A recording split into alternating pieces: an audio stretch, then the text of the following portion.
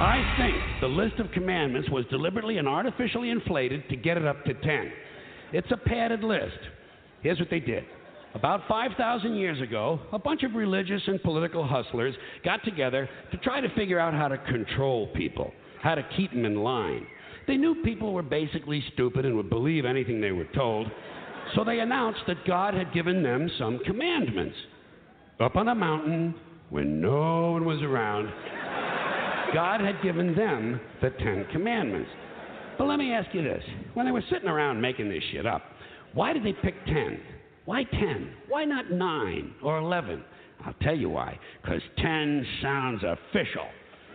10 sounds important. They knew if it was 11, people wouldn't take it seriously. So what, are you kidding me? The 11 Commandments? Get the fuck out of here. But 10 sounds important. 10 is the basis for the decimal system. It's a decade. It's a psychologically satisfying number. The top 10, the 10 most wanted, the 10 best dressed. So having 10 commandments was really a marketing decision. And to me, it's clearly a bullshit list. It's a political document artificially inflated to sell better.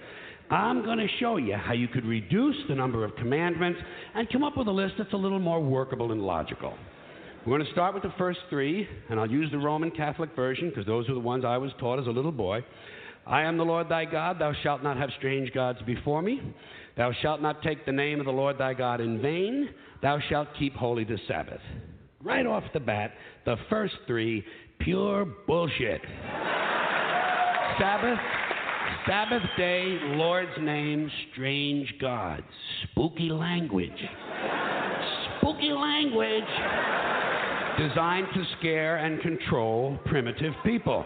In no way does superstitious nonsense like this apply to the lives of intelligent, civilized humans in the 21st century. You throw out the first 3 commandments, you're down to 7. Next, honor thy father and mother. Obedience, respect for authority. Just another name for controlling people. The truth is, obedience and respect should not be automatic. They should be earned. They should be based on the parent's performance. Parent's performance. All right? Some parents deserve respect. Most of them don't. Period. You're down to 6. Now, in the interest of logic, something religion is very uncomfortable with, we're going to jump around the list a little bit. Thou shalt not steal. Thou shalt not bear false witness. Stealing and lying. Well, actually, these 2 both prohibit the same kind of behavior. Dishonesty, stealing, and lying. So you don't need 2 of them. Instead, you combine them and you call it thou shalt not be dishonest. And suddenly, you're down to 5. And as long as we're combining, I have 2 others that belong together. Thou shalt not commit adultery. Thou shalt not covet thy neighbor's wife. Once again, these 2 prohibit the same kind of behavior, in this case, marital infidelity. The difference is coveting takes place in the mind, and I don't think you should outlaw fantasizing about someone else's wife. Otherwise, what's a guy going to think about when he's waxing his carrot?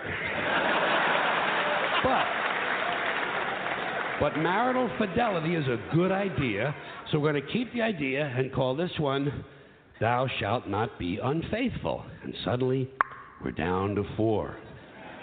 But when you think about it, honesty and fidelity are really part of the same overall value. So in truth, you could combine the 2 honesty commandments with the 2 fidelity commandments and give them simpler language, positive language instead of negative, and call the whole thing, thou shalt always be honest and faithful, and we're down to 3. Thou shalt, they're going away fast. Thou shalt not covet thy neighbor's goods. This one is just plain fucking stupid.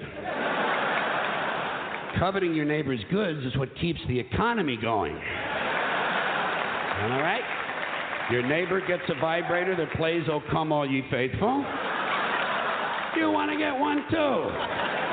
Coveting creates jobs. Leave it alone. You throw out coveting and you're down to 2 now, the big honesty and fidelity commandment, and the one we haven't talked about yet, thou shalt not kill, murder, the 5th commandment. But when you think about it, religion has never really had a big problem with murder. Not really. More people have been killed in the name of God than for any other reason. All you have to do... Sure.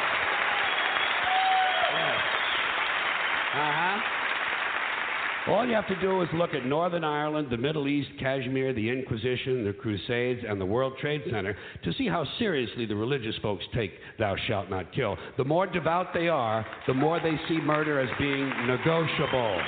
It's negotiable. You know? It depends. It depends.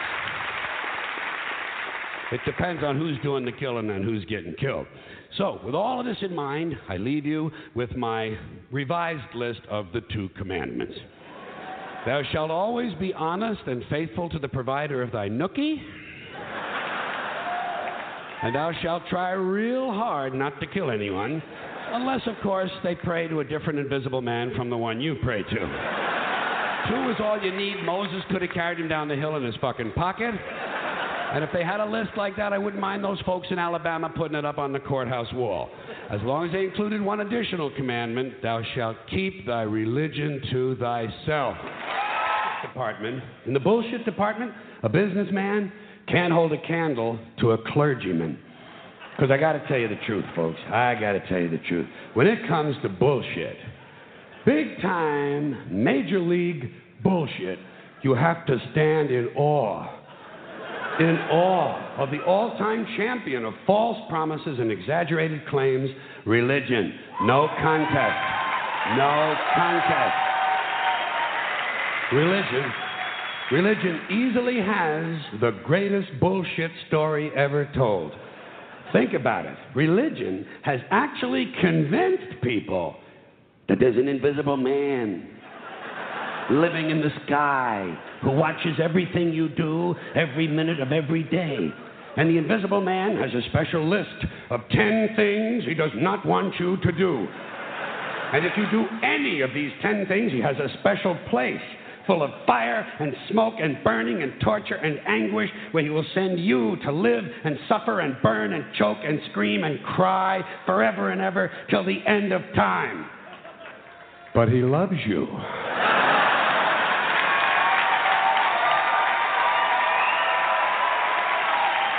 He loves you. He loves you and he needs money. He always needs money. He's all powerful, all perfect, all knowing, and all wise. Somehow, just can't handle money. Religion takes in billions of dollars. They pay no taxes, and they always need a little more. Now, you talk about a good bullshit story. Holy shit.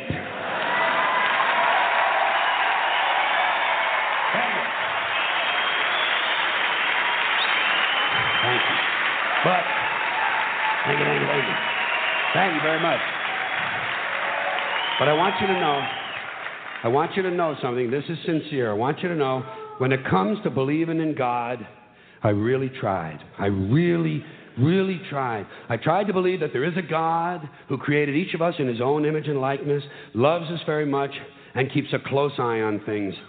I really tried to believe that, but I got to tell you, the longer you live, the more you look around, the more you realize something is fucked up. Something is wrong here. War, disease, death, destruction, hunger, filth, poverty, torture, crime, corruption, and the ice-capades. Something is definitely wrong. This is not good work. If this is the best God can do, I am not impressed. Results like these do not belong on the resume of a supreme being. This is the kind of shit you'd expect from an office temp with a bad attitude. And just between you and me, in any decently run universe, this guy would have been out on his all-powerful ass a long time ago. And by the way, I say this guy because I firmly believe, looking at these results, that if there is a God, it has to be a man. No woman could or would ever fuck things up like this. So...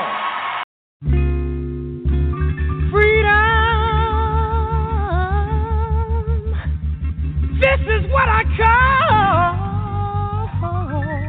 freedom. Well,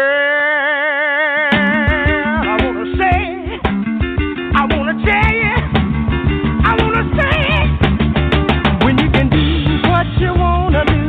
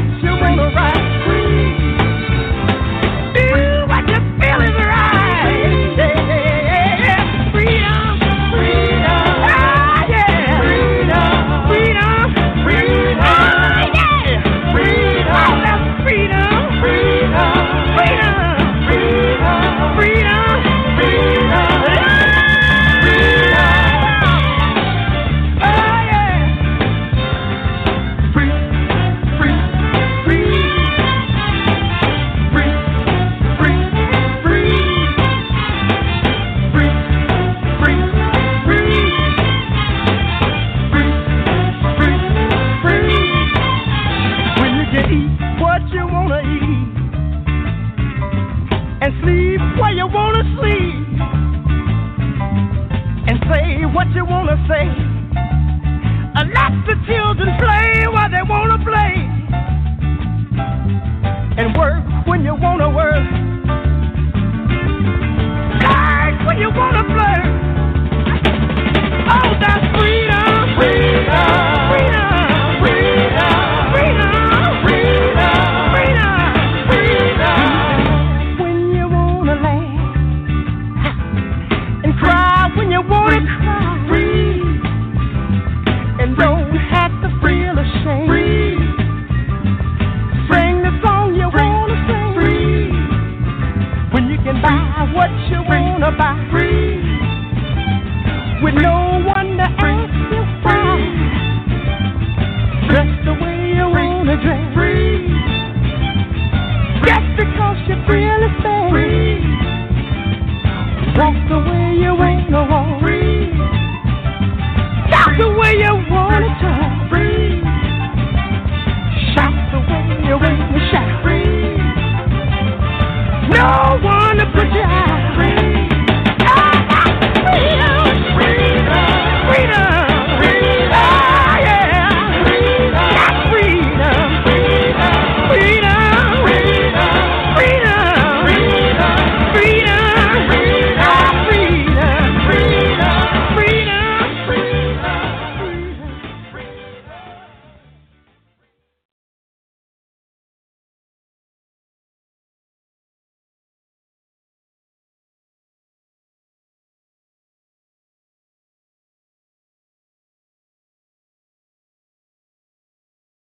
The Washington Post is reporting that Donald Trump is losing it behind the scenes in the White House.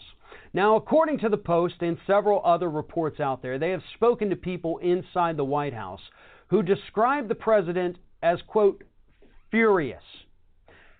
The first thing that Donald Trump is furious about, according to these people that these papers spoke to, is that he didn't understand how bad the midterms actually turned out for Republicans until a few days later. I mean, if you'll recall, the evening of the voting,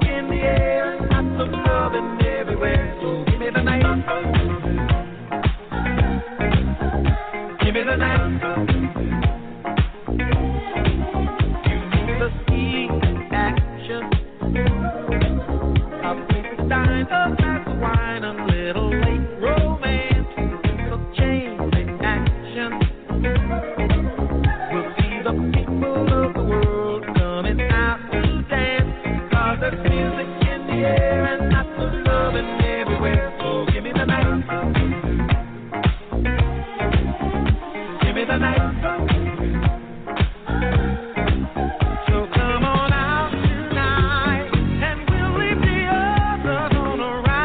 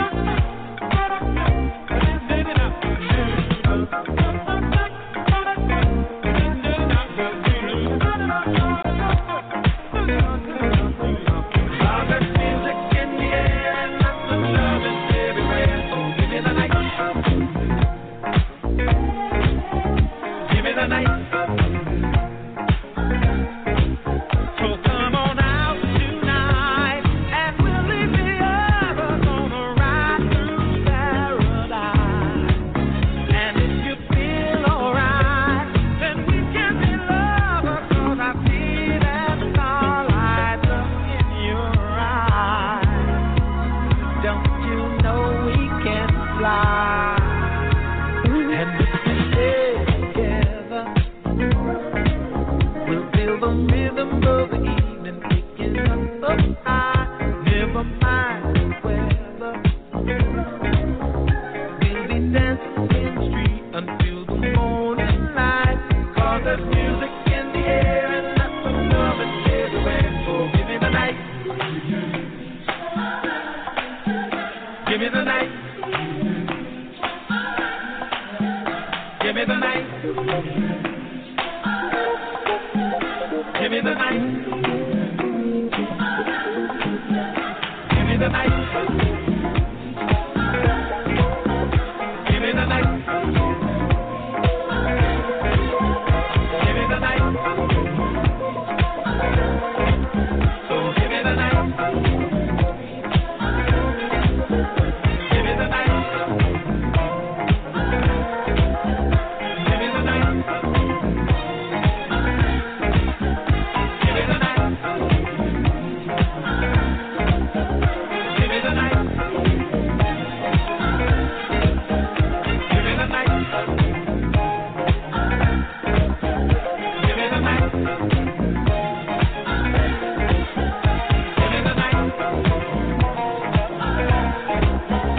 Give me the night. Give me the night. Give me the night.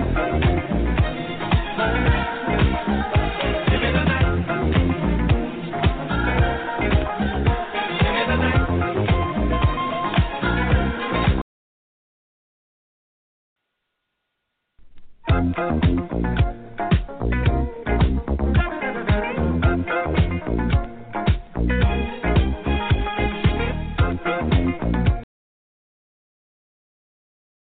Hi, I'm Shannon Martin from Podbean, and I'm here today to talk about monetizing your podcast. In other words, getting paid to podcast.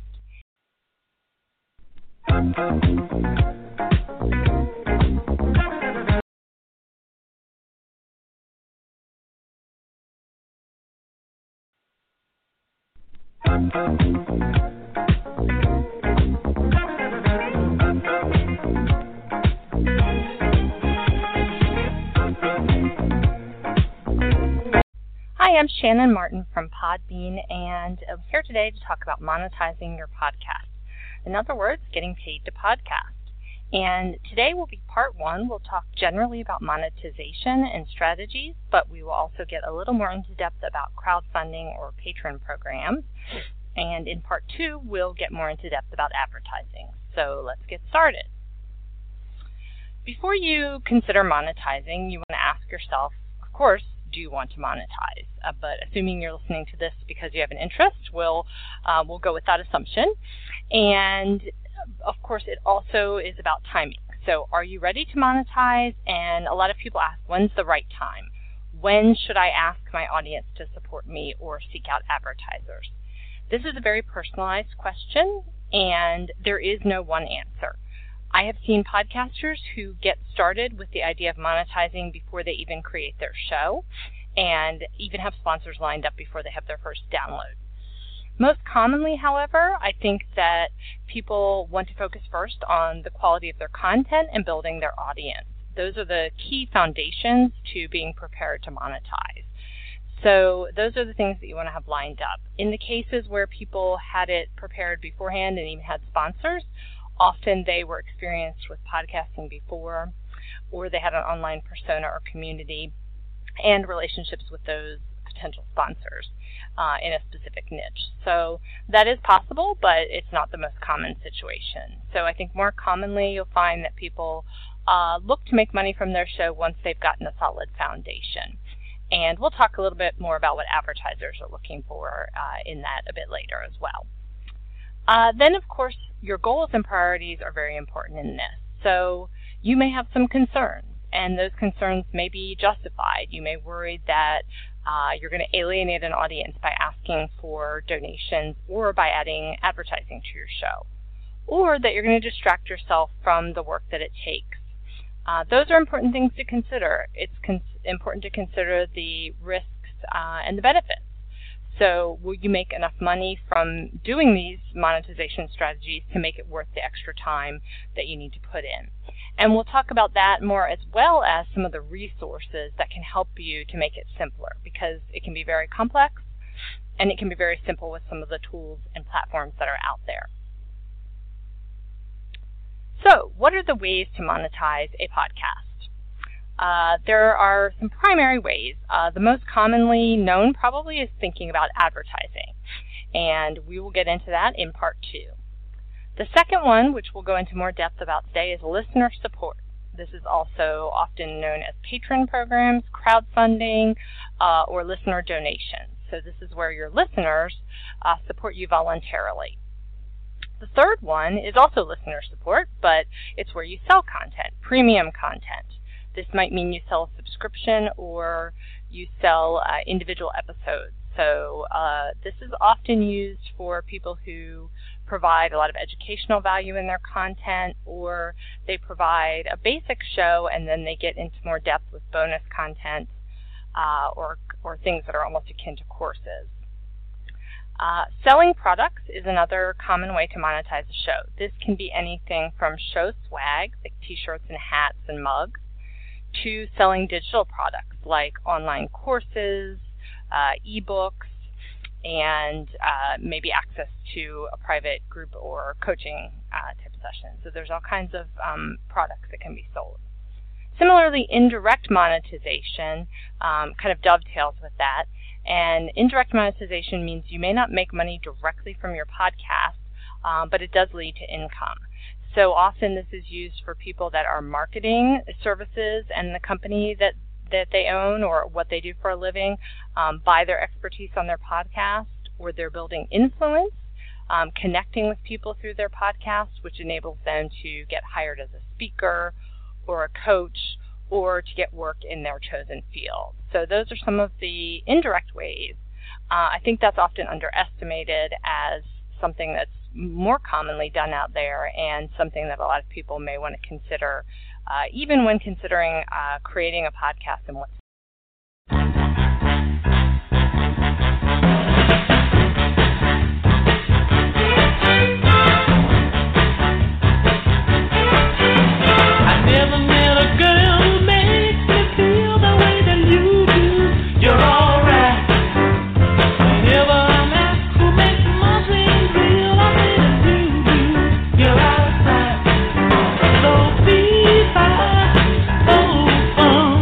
Look out.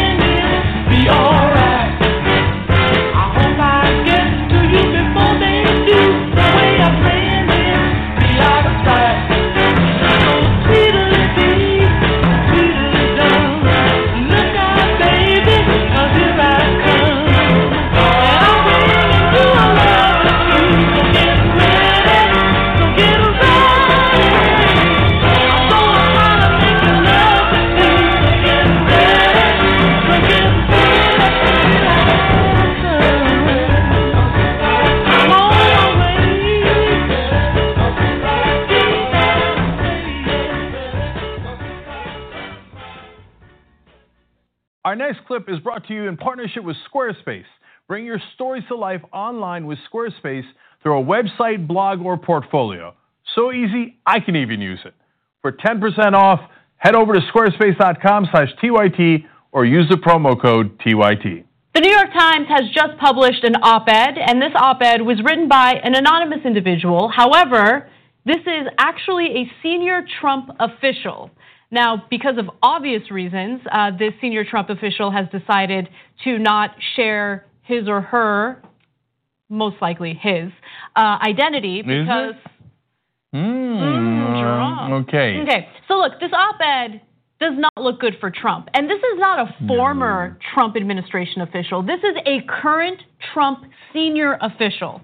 And here is what he or she has to say. The dilemma, which he, meaning Trump, does not fully grasp is that many of the senior officials in his own administration are working diligently from within to frustrate parts of his agenda and his worst inclinations. So that's an amazing admission right there. It's unprecedented. I've never seen anything like that where an administration official says, yes, I am inside the administration and working against the wishes of the president. Oftentimes, not all times.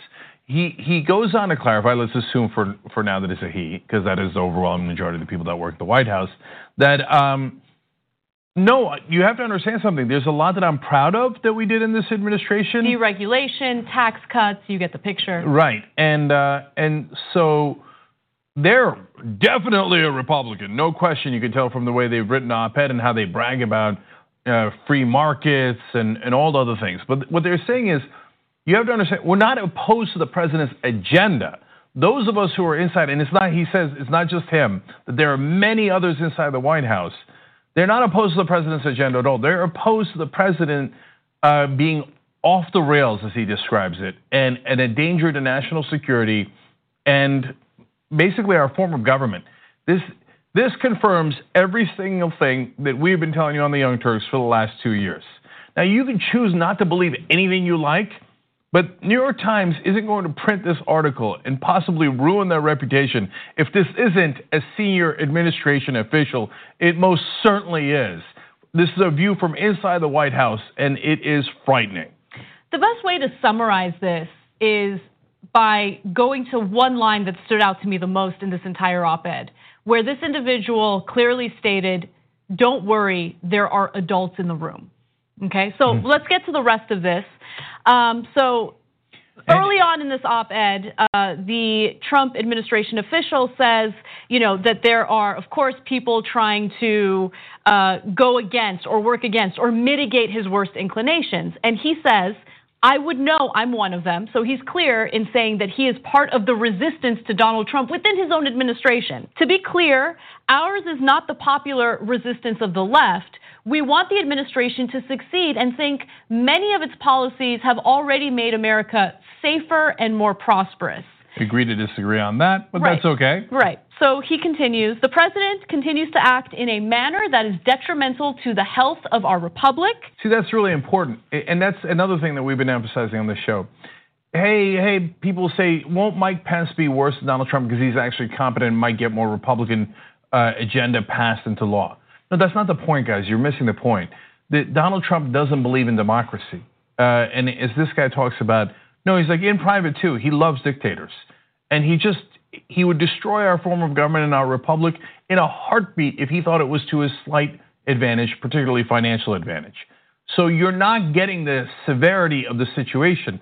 That is why there's this unprecedented source within the White House going, he's a danger to the republic. We work with him every day. That is an unbelievable statement. Danger to the republic.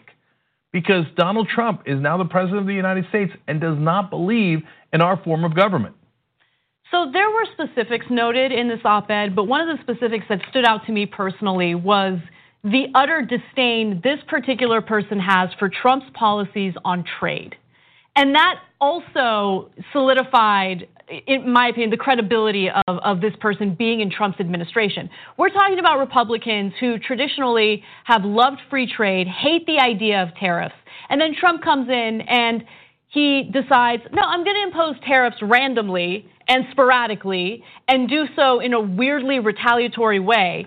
And Republicans have spoken out against it. Now, in this case, there are members of his administration who are lifelong Republicans, I would assume, and they see Trump's policies, and they're speaking out against it. And this op-ed is no exception. But I want to be clear about something, because that example has two different directions, right? On the one hand, see that the guy is clearly conservative, Republican, et cetera.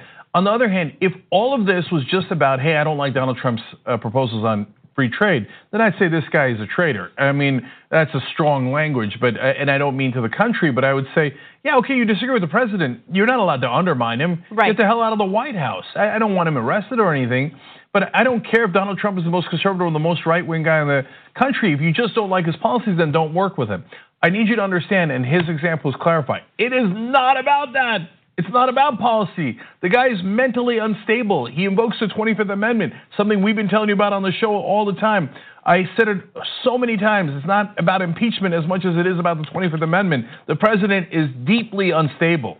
And to give you an example of how unstable this person thinks Trump is, he writes, the root of the problem is the president's amorality. Anyone who works with him knows he is not moored to any discernible first principles that guide his decision making. So, his morality is called into question, which is unsurprising for us, but it is good to hear it from someone who works closely with him. Anyone who works with him, as he says throughout, knows he's unstable, immoral, changes his mind all the time. So that reference to first principles is, as a politician, you are supposed to theoretically have principles. Now, I think that that's overrated. I don't think a lot of them have principles. I think their principle is who's signing my checks, the donors, et cetera. Now, having said that, yes, but they at least pretend to have principles. Hey, I am for this and I'm against that.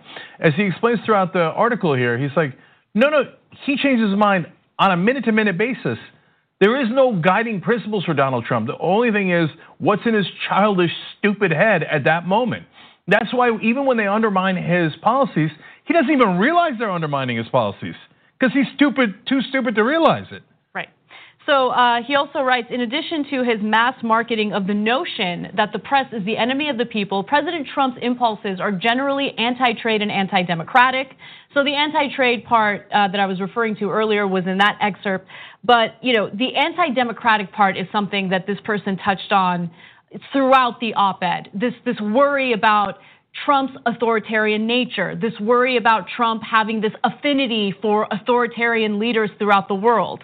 He continues to talk about some of Trump's successes, but says that those successes didn't happen because of Trump. Those successes happened despite Trump, which I thought were some strong words. So he lists those successes by saying, effective deregulation, historic tax reform, a more robust military, and more. And then he says the successes have come despite, not because of, the president's leadership style, which is adversarial, petty, and ineffective.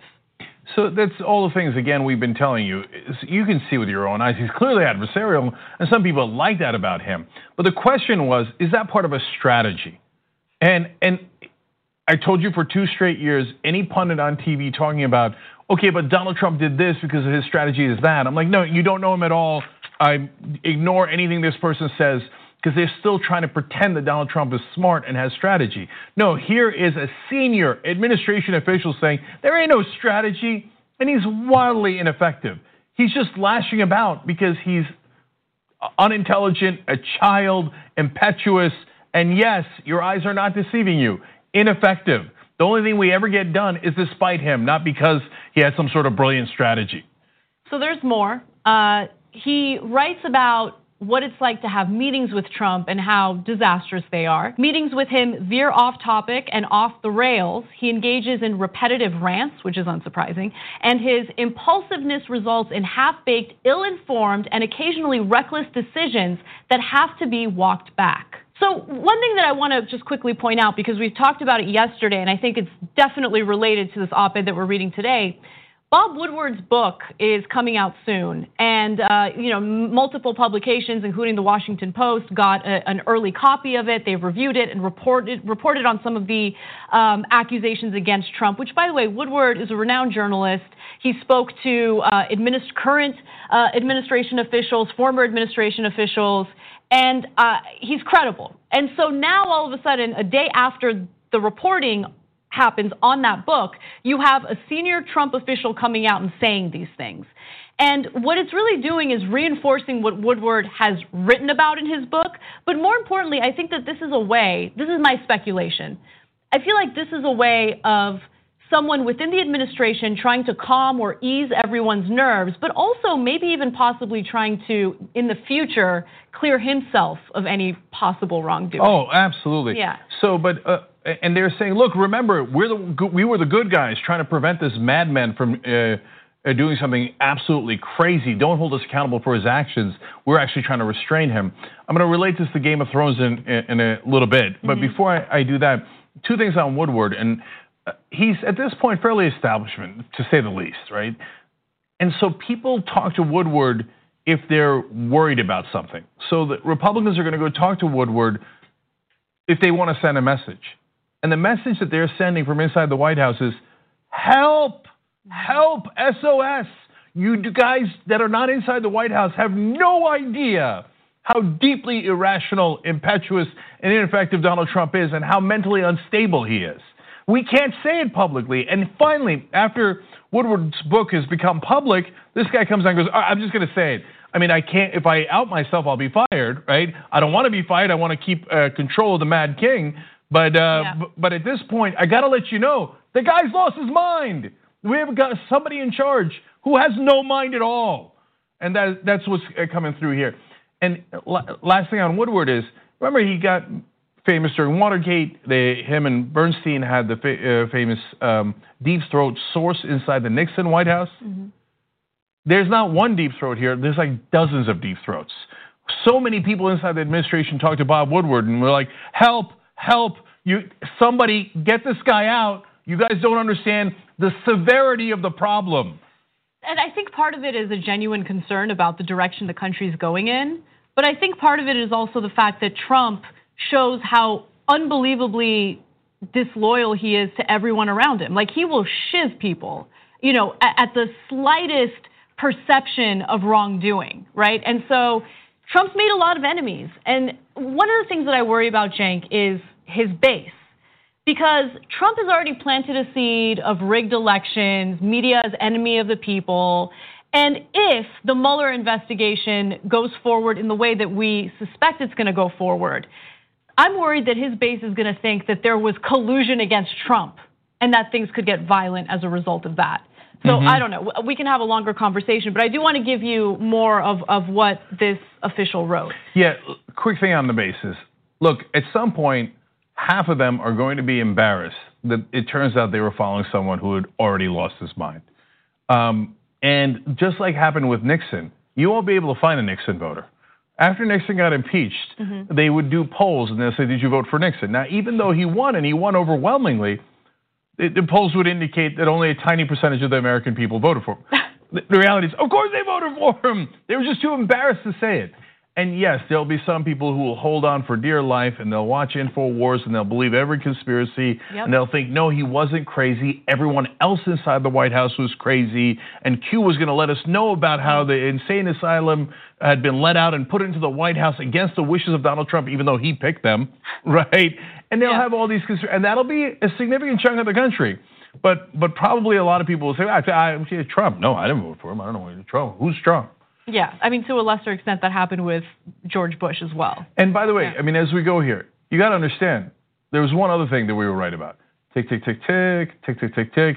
This is the Republicans going, pushing him out the door, going, you guys don't get it. He's got to go. He's got to go. So let me give you more. Some of his aides, meaning some of Trump's aides, have been cast as villains by the media, but in private, they have gone to great lengths to keep bad decisions contained to the West Wing, though they are clearly not always successful. That's going to go to my Kingslayer theory in a minute. Okay, but there's more. Americans should know that there are adults in the room, and you know that's what I referenced earlier in the story. We fully recognize what is happening, and we are trying to do what's right, even when Donald Trump won't. And finally, given the instability many witnessed, there were early whispers within the cabinet of invoking the 25th Amendment, which would start a complex process for removing the president. But no one wanted to precipitate a constitutional crisis. So we will do what we can to steer the administration in the right direction until, one way or another, it's over. Gary, he's telling you, use the 25th Amendment. We're inside the building. The guy is insane. Use the 25th Amendment. That is when the cabinet gets together and says, and there are a couple of different ways to do it, but mainly the cabinet can say the president is mentally disabled. We need to remove him from office using the 25th Amendment and put in the vice president. I think they're going to have to go to it. And so that's not me saying it. And I know a lot of people thought, oh, no, you guys are progressives, you're biased against them. Look, man, we're biased against all those conservatives, right? That's our perspective. I don't like John McCain. I don't think he lost his mind. I can't stand Marco Rubio, but I don't think Marco Rubio is crazy or stupid. You know, Ted Cruz is a slime ball. That doesn't mean that if he became president, we say, oh, now he's lost his mind. No, he is who he is. This guy, we've been telling you from day one, he's monumentally, and now I'm actually feeling bad about calling him stupid about 1 billion times because he might be mentally damaged. I'm not, look, again, it's not me. It's a senior administration official saying, push the button, 25th Amendment. We got to think about it, and we got to hang on for dear life inside the White House until it's over. Can he get any stronger than that? It's pretty incredible. And he talks about how privately he shows a preference for autocrats and dictators. And he talks about John McCain and how he was honorable and put that last letter in saying, don't do partisanship. He's like, look, man, I'm a Republican, but this is not time for Republican-Democrat games. He said about McCain, Mr. Trump may fear such an honorable man, but we should revere them. Yeah. Wow.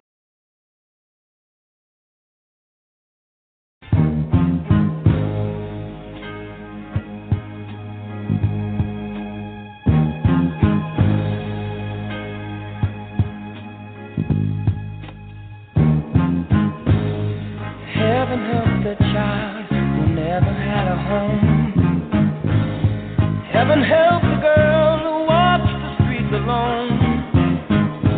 Heaven help the roses if the bombs begin to fall. Heaven help us all.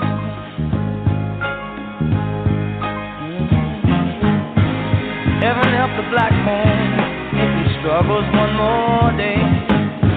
Heaven help the white man if he turns back away. Heaven help the man who kicks the man who has to crawl. Heaven help us all. Heaven help us all. Heaven help us all. Help us all.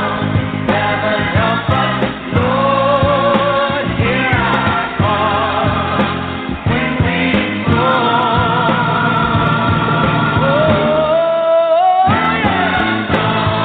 Heaven help the boy who won't reach 21. Heaven help the man who gave that boy a gun. Heaven help the people with their backs against the wall. Lord, heaven help us all. Heaven help us. Oh, yeah. Oh, all right. Oh, help us all, Lord. Oh, help us all. Lord, hear our call when we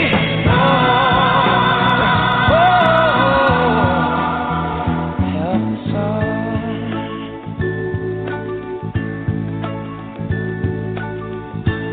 Now lay me down before I go to sleep.